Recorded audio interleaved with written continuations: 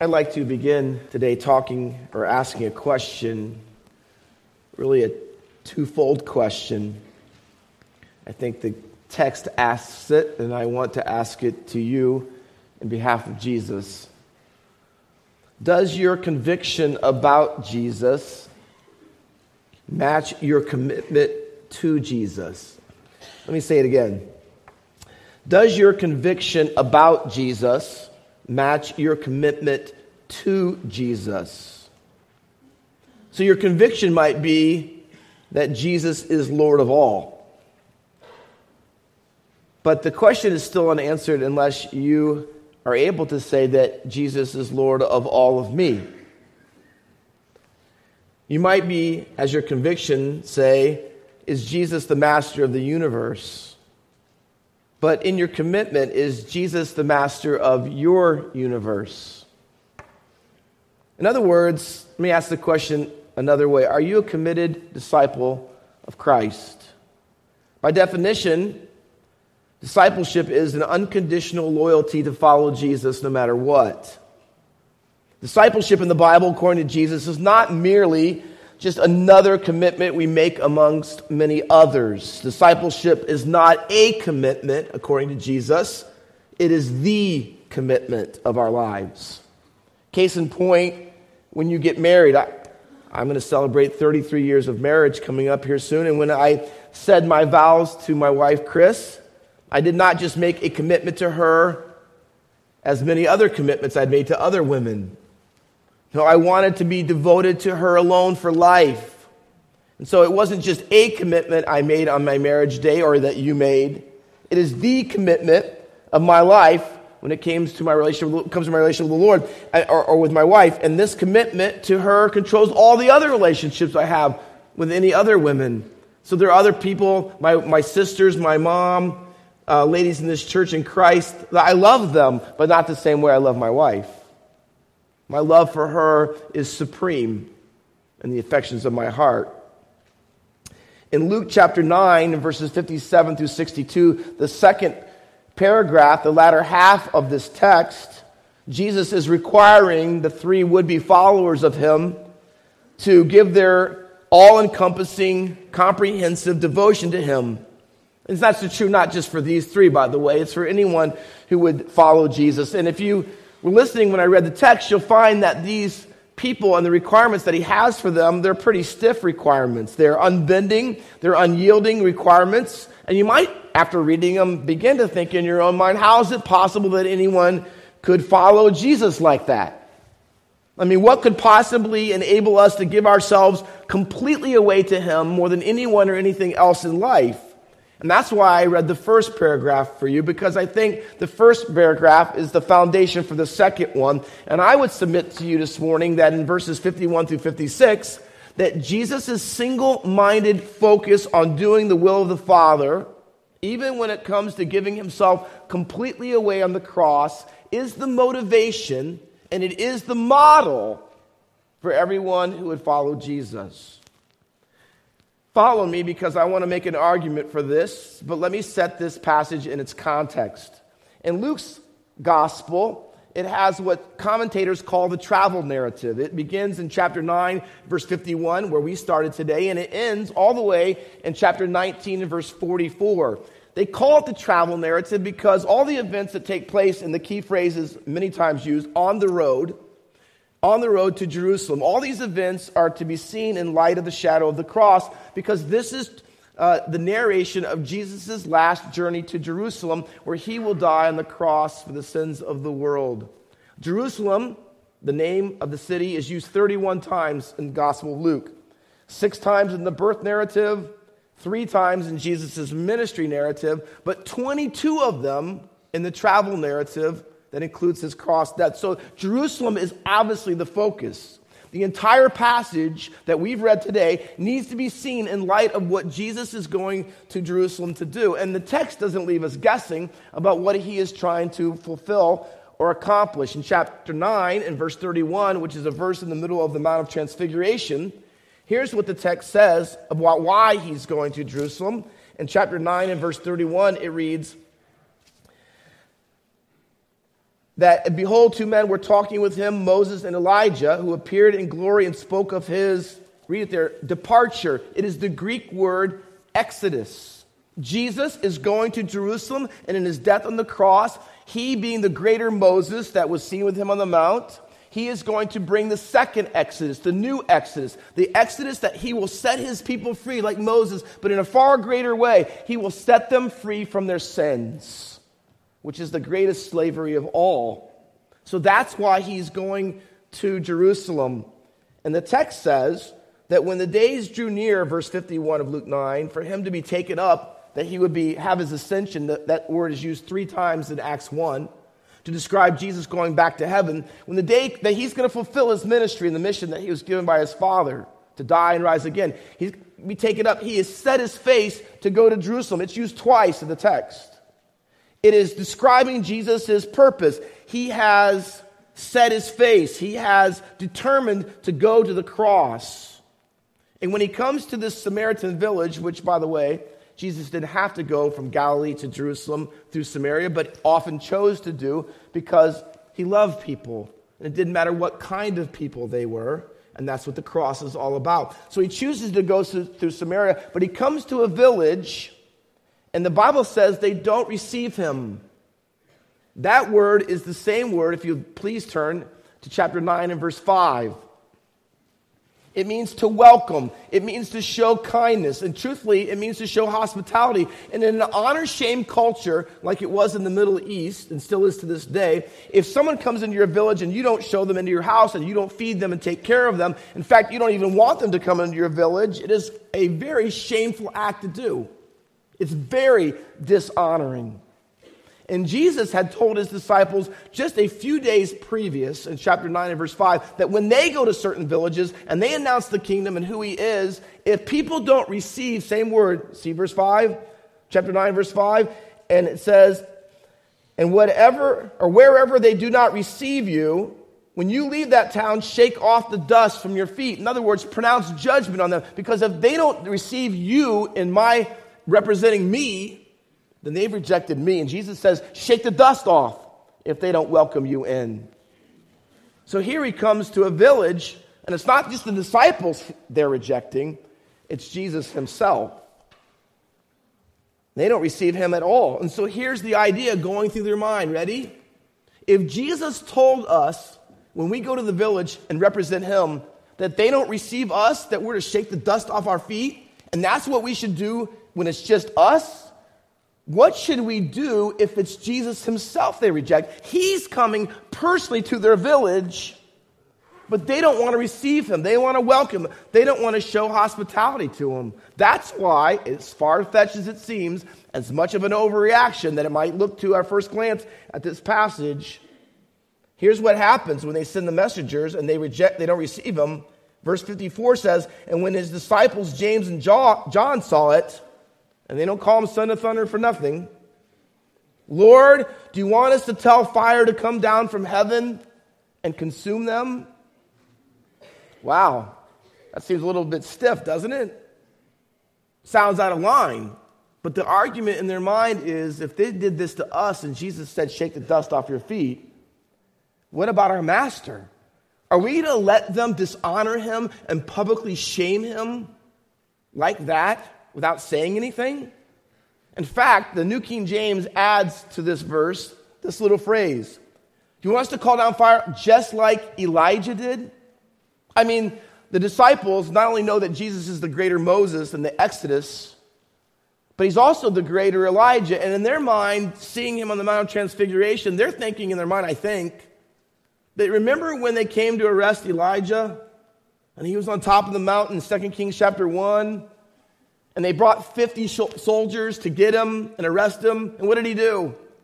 Oh, he called down fire from heaven on them and devoured and consumed them all. And not only once, but twice. I mean, 100 guys died when they tried to get him because what? Because they rejected the lesser Elijah. And in their mind thinking, our master is far greater than Elijah in the Old Testament.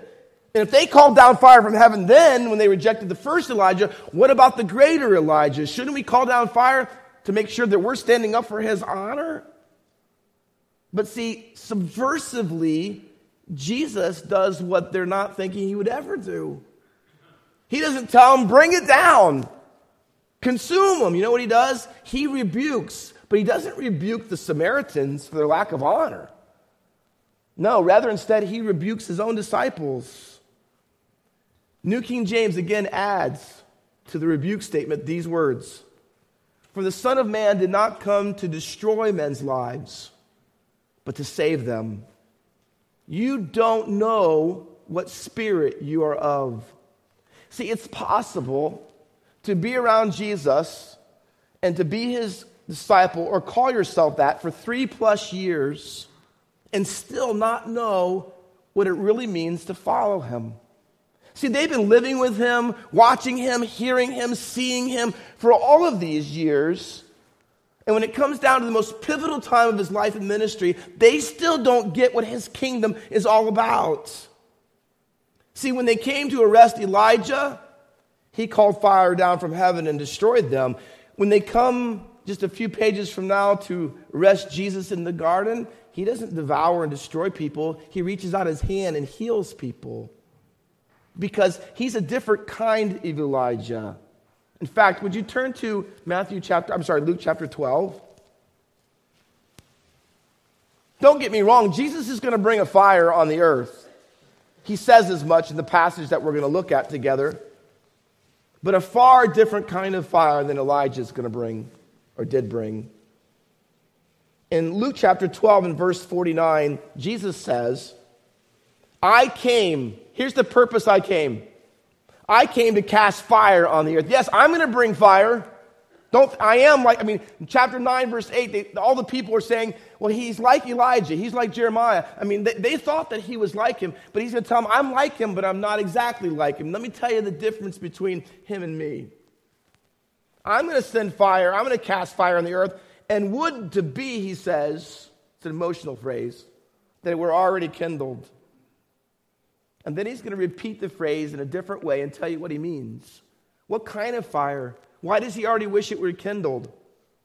I have a baptism to be baptized with. And how great is my distress? Literally means to be crushed. It says, until it is accomplished. What fire he's going to bring? He's not going to have fire come down from heaven to consume people. He is the fire come down from heaven to save people. See, he's not going to have a fire that burns someone else up. It's a fire that will burn him up instead. That's the difference. That's the difference. Jesus is going to give himself completely away, sacrificially, purposely, in order to do the Father's will. He isn't going to consume others. He himself on the cross is going to be consumed, as it were, with our sins. That's the fire. Not fire on others, but taking their fire on himself. See, Jesus giving away himself completely and sacrificially is the basis of your and my call to discipleship.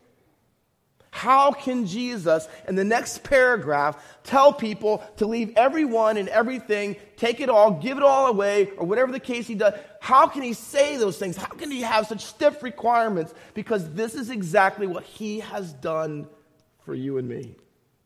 He has given himself away. He is going to Jerusalem to take on the fire and the judgment that we deserve. He is going to give himself away sacrificially, completely, unconditionally, without any strings attached to it. And he says, and if you want to be my disciple, and you want to follow me, that is the road for you as well. And so the basis of 57 through 62, and all that we're going to say in the remainder of our time, is based on this. But that's what the rabbi did. Jesus, our rabbi, our master, our Lord. See, he gave himself away. That's why he rebukes them. Because their mindset of what the kingdom is and what he's about and what it means the Son of Man, completely wrong. They still don't get it. And maybe you're here and you've come to church for years and message after message and small groups and Sunday school and you've heard these things, but you're still not getting it. Jesus says, my kingdom is not a power over kingdom. It is a power under kingdom. It's not one that consumes others with my rhetoric on Facebook. on the internet with people that we don't agree with. It isn't trying to win every argument. It isn't trying to be right. You know what it is? It is following Jesus. And when people would consume, we heal. And people torture, we touch. We stand for truth and we don't compromise, water it down, not one iota. But Jesus says, my kingdom is this, a cross first and a crown second. And if you want to follow me, the requirements will be stiff. And so he says in verse 57, the Bible says, and as they were going along the road, what road? Well, the road that leads to Jerusalem, the road that leads to Calvary, the road that leads to be spit on and slapped and flogged and scourged and beaten and pierced, the road that leads to death. So what does it look like if you want to follow Jesus? Well, it looks like being totally committed. In the text, we have 3 people who pledge their commitment to Jesus. They say they want to follow him, but to our knowledge, not one of them truly did. Jesus is going to, in this text, and my prayer is, and has been, that in your heart, going to test your commitment to him. Does your commitment to him match your conviction about him? The first kind of commitment that is not befitting the kingdom, his words, not mine. The type of discipleship that he's looking for that match the kind of sacrifice that he gave, I call it surface commitment. In verses 57 and verse 58 in chapter 9. Let me read it again for you. I will follow you, the first man says, wherever you go. Now, on the surface, doesn't that sound good? I mean, isn't that something that you would like to say? Maybe you have said to Jesus. It seems like there are no geographical limitations. Jesus, tell me where you're going and I'll follow. And it sounds really good until Jesus fleshes out and gives him a little more detail about where he is going and what it is like and where he is going. And Jesus is going to say to him, let me say in 21st century vernacular, you're going to have to rough it if you go with me. Following me on the road may be an off-road experience. You may need some four-wheel drive spirituality to be able to follow me around. And here's the question, are you okay with that? I didn't know it that when I followed Jesus and became his disciple, that I would have to do a lot of things I didn't want to do. If you know anything about me, I'm not a camper. I don't like to camp in tents. I don't like to eat food over a fire. I like the Holiday Inn Express. And I like air conditioning. I don't like to sweat.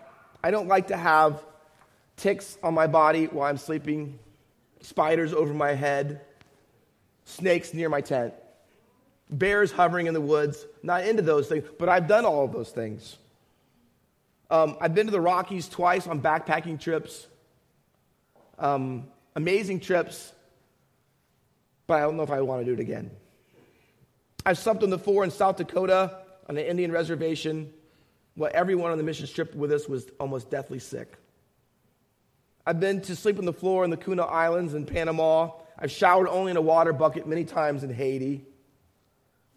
I've gone to the bathroom at the end of a dock where all there was a hole. Why would you do all those things? I didn't think about it. I didn't sign up for it. But Jesus says, will you follow me wherever I go? See, I've come to realize this. Discipleship means patterning your life after Jesus in everything. Not just the things you like, not the things you prefer, but everything. And so in doing so, it's taken me, and many of you as well, to places you probably wouldn't choose to, in circumstances and situations and environments that you wouldn't choose. I remember being in Haiti, stopping at a traffic, I should say, where lots of guys are holding up all the traffic with machine guns. I remember a guy coming right up to us and telling us if we didn't give him so much money that we weren't going to go by. And we did. I remember going over a bridge that only had 2 metal beams on it over the river because they had washed it out. And the 2 metal beams, and I had a 12-year-old kid, we had each tire on each beam going over the river, and he was going like this, and we were paying him to do this. As he walked backwards, we drove forwards. Now, I would never choose all those things. But you do. See, I did choose all those things when I chose to follow Jesus. Because wherever means wherever.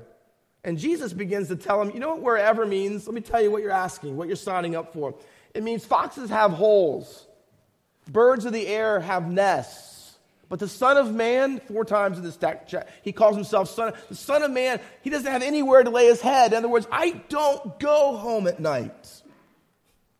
I don't go to the air conditioning. There is no Holiday Inn Express where I live. You want to follow me? It's going to mean all those things and more, because the road to Calvary isn't easy.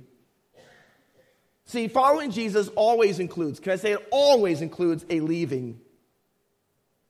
You have to leave your comfort. You have to leave your convenience. You have to leave your purposes, your agenda, your story.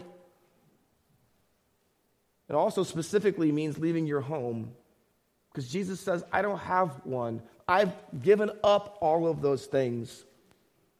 Can you do that? Would you be willing to do that? Would you be able to rough it physically if you needed to for Christ? How about financially? He says, follow me, give me 10%, and then give more to others. See, can you do that? Would you do that? Are you doing that? Hey, would you rough it relationally? Because you know if you follow me and you put your priorities here and you put your values here and you put your money here and that's what governs your relationship. Did you know this? Not everyone's going to like that. Did you know they may not like it in your home? Your spouse may not like it. Your kids may not. Your parents may not. And Jesus says in Matthew 10:34 through 38, he says, listen, I didn't come to bring peace. I came to bring a sword. So that father would be against son, and mother would be against daughter, and daughter-in-law against the in-laws. He says, and if you love your father, mother more than me, you're not worthy of me. If you love your son or daughter more than me, you're not worthy of me. If you love anything more than me, you're not worthy of me, and you need to take up your cross, by the way, he said, and follow me. See, those are Jesus' words to us, but they fall on deaf ears too often, because not everything in our life is patterned in following Jesus. Surface commitment. That could be some of us. Maybe you see yourself in these 3 people. That I really want to follow Jesus, and I know what he really wants, and I want to say I could give it to him, but when it comes down to where the rubber meets the literal road to Calvary, often we find it to be a different story. Surface commitment. Secondly, delayed commitment. The next 2 examples both have this distinguishing mark. They both start with the word first. Can you see it in the text? One's in verse 59 and one's in verse 61. Let me go first and bury my father. Now this guy had, and maybe this is you, this guy had good intentions. He planned on following Jesus, and he was going to do it somehow, someday, but just not now. So he says, let me first go bury my father. Now, it seems legit, and in that culture it really was. But let me tell you about that culture. It was an honor-shame culture, as I said before, and your relationship and your responsibilities to your family were of supreme importance. And obviously that's a good thing. None of us are debating that. But the obligation to go bury your father wasn't that he just died and you had a funeral next week. The obligation, commentator says, that you go home and take care of your dad because he's older, getting up in years, and maybe some time's going to pass. You're going to settle his estate. You're going to bury him, take care of your family because you're the older son. And commentators say that it could take a year, 2 years, or more. So the guy's not asking, hey, I'll be going to this funeral this weekend and I'm coming back. No, he's asking, say, hey, when things get settled in my life and I take care of my parents and honor them the way I should, I'll be back. I'll be back. But Jesus wants this man to know, and Jesus wants you to know, that your relationship with him must be the most important relationship of all. Period. More than anyone else, more than anything else. In Yoda-like fashion, Jesus would say, follow now or follow not. There is no later. There is no later. Why? Jesus tells him why. Let the dead bury the dead. In other words, outside of following Jesus, there is no life at all. Let people who are dead spiritually bury the other people who are dead spiritually. But if you want to have life, you want to know life, have life, eternal life, you cannot find it apart from me, and that trumps everything else. So above the great responsibility of honoring your parents comes honoring me, he says. For Jesus, it's all or nothing. There is no discipleship light. There are no weekend warriors that follow him just at service times. There's no spring break or summer vacation from Jesus. Jesus would say, delayed commitment is not discipleship commitment. And you might be here this morning and say, let me first get through high school. I'm only a teenager. Let me get through this stuff, have some fun, do my own thing, then I'll follow you, Jesus. See, let me first get married, then I'll have some kids, get them old enough. When I get all that stability and that stuff settled in my life, then I'll follow you. Let me first save up enough money so I can get a house, have a car, start my retirement, and then I'll follow you. Jesus says, no, it's now. Now, let all those things go in comparison to following me, because the sacrifice I made for you wasn't delayed. He says, follow me now. Right now. But Pastor Walker, you don't know. I know I don't know. He does. You know what he says? Follow me now. Surface commitment won't cut it. Delayed commitment, putting it off to a more convenient time, that won't cut it. And Jesus says qualified commitment won't either. In verse 61, yet another said to him, I will follow you, Lord, but let me first say farewell to those at my home. And then Jesus says this, notice the exclusivity. No one. There are no exceptions to what I'm saying. I'm going to tell you what's unequivocally true for everyone who desires to follow me. No one, he says, who puts his hand to the plow and looks back is fit for the kingdom. When Elijah called Elisha to be his disciple, Elisha asked Elijah, can I go back, sell my plow, and say goodbye to my family? Elijah said yes. Jesus says no. Why? Because he's greater than Elijah. And following him is more important than following Elijah or anyone or anything else in this world. He says there are no exceptions to this discipleship rule. Here it is. If you look back, if you look at what Jesus is calling to you and leaving behind, if you look back to those things, you are not fit, he says. You're not fit. You are not usable. You cannot fit into the kingdom of God. This very book, Luke 17:32, Jesus, in very solemn few words, says this, remember Lot's wife. Remember her? She's instructed to leave Sodom and Gomorrah and not look back. But halfway there, she got up the hill and she looked back because that's where her heart really was. I don't know if Jesus just knew that if this guy went home first, that his family would talk him out of his commitment. I don't know. But listen, here's what Jesus says. You can't follow me and look back. Israel looked back. Remember in the wilderness? They got so far out in the desert and it was bad and they were hungry and thirsty. And they started complaining and they wanted to kill Moses. And here's what they said. We need to have a different leader because we want to go back to Egypt. We remember the cucumbers and the melons and how good it was. It wasn't good back there. But to them, they believed the lie. Why? Because their present circumstances were difficult. And see, maybe you're here this morning and perhaps you're following Jesus, you're trying to follow Jesus, but you've come into some difficulties. Some real problems, some barriers and things going wrong in your life. Maybe your marriage isn't, your kids and your job and your finances and some health difficulties.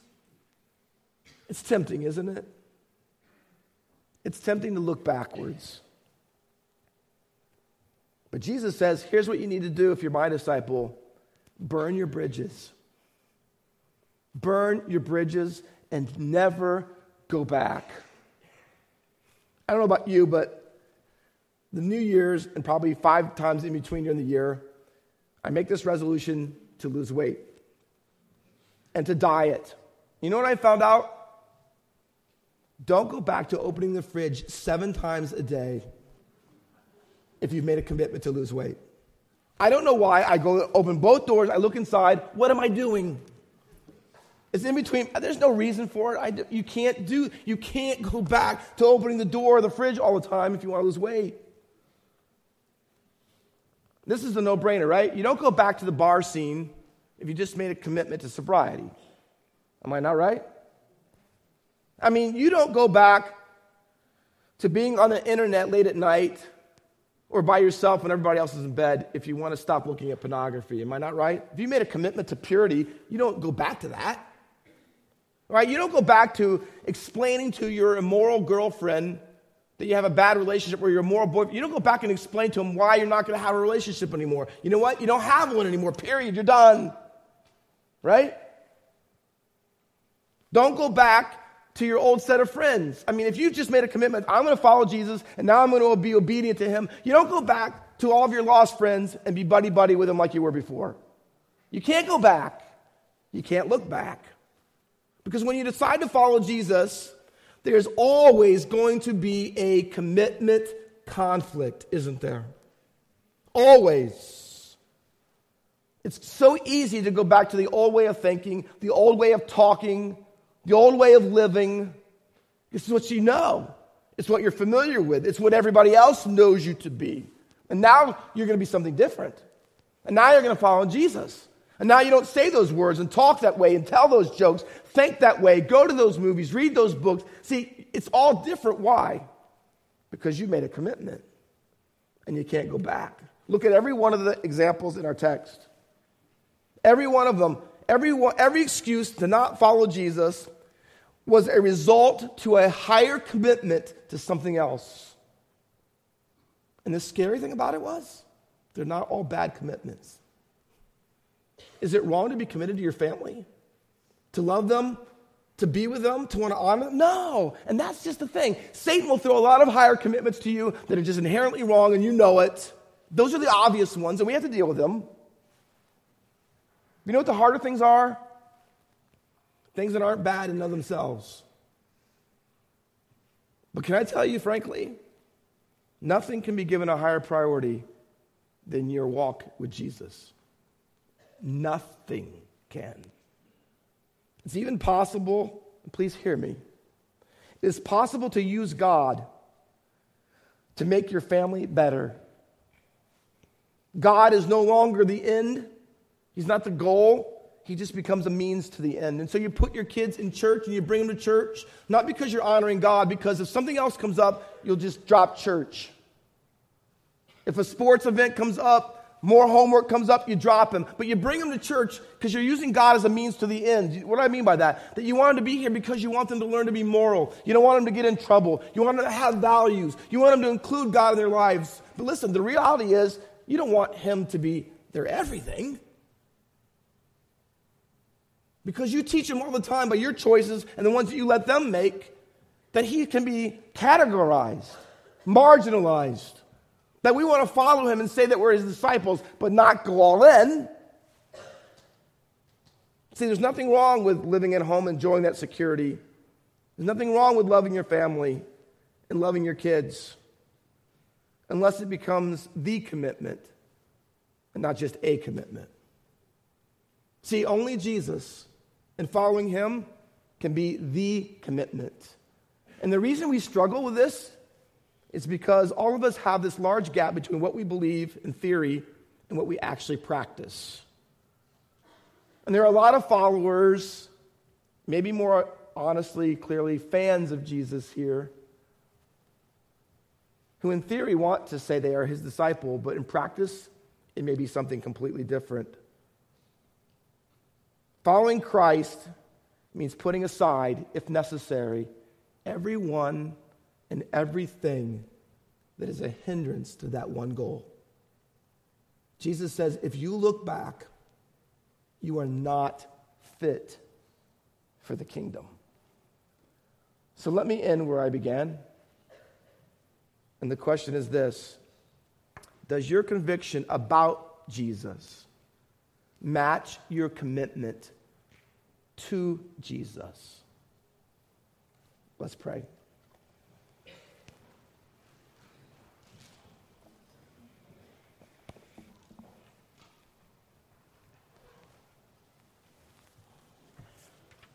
One of my favorite songs is a simple one. You know it by heart. You perhaps don't even need the book. I have decided to follow Jesus. And our overfamiliarity with it is perhaps just a small picture, an indication of our overfamiliarity with Jesus' call to discipleship. We can sing the words with our lips, can't we? Myself included. Oh, but it's such a different thing, isn't it, to sing those words with our lives?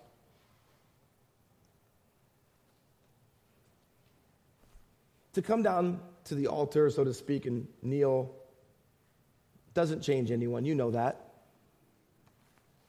But maybe some public declaration would be necessary for you in order to give you some humility. Because you're going to have to admit today, if the Spirit of God is so working in your heart through His Word, that my theory and practice don't match. That my convictions about Jesus don't match my commitments to Him. And maybe it's one area, maybe it's multiple areas, maybe it's a large swath of your life. Renewed dedication, renewed discipleship. It doesn't just take place on Sunday mornings.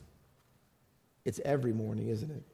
Doesn't Jesus say, and take up your cross daily and follow me?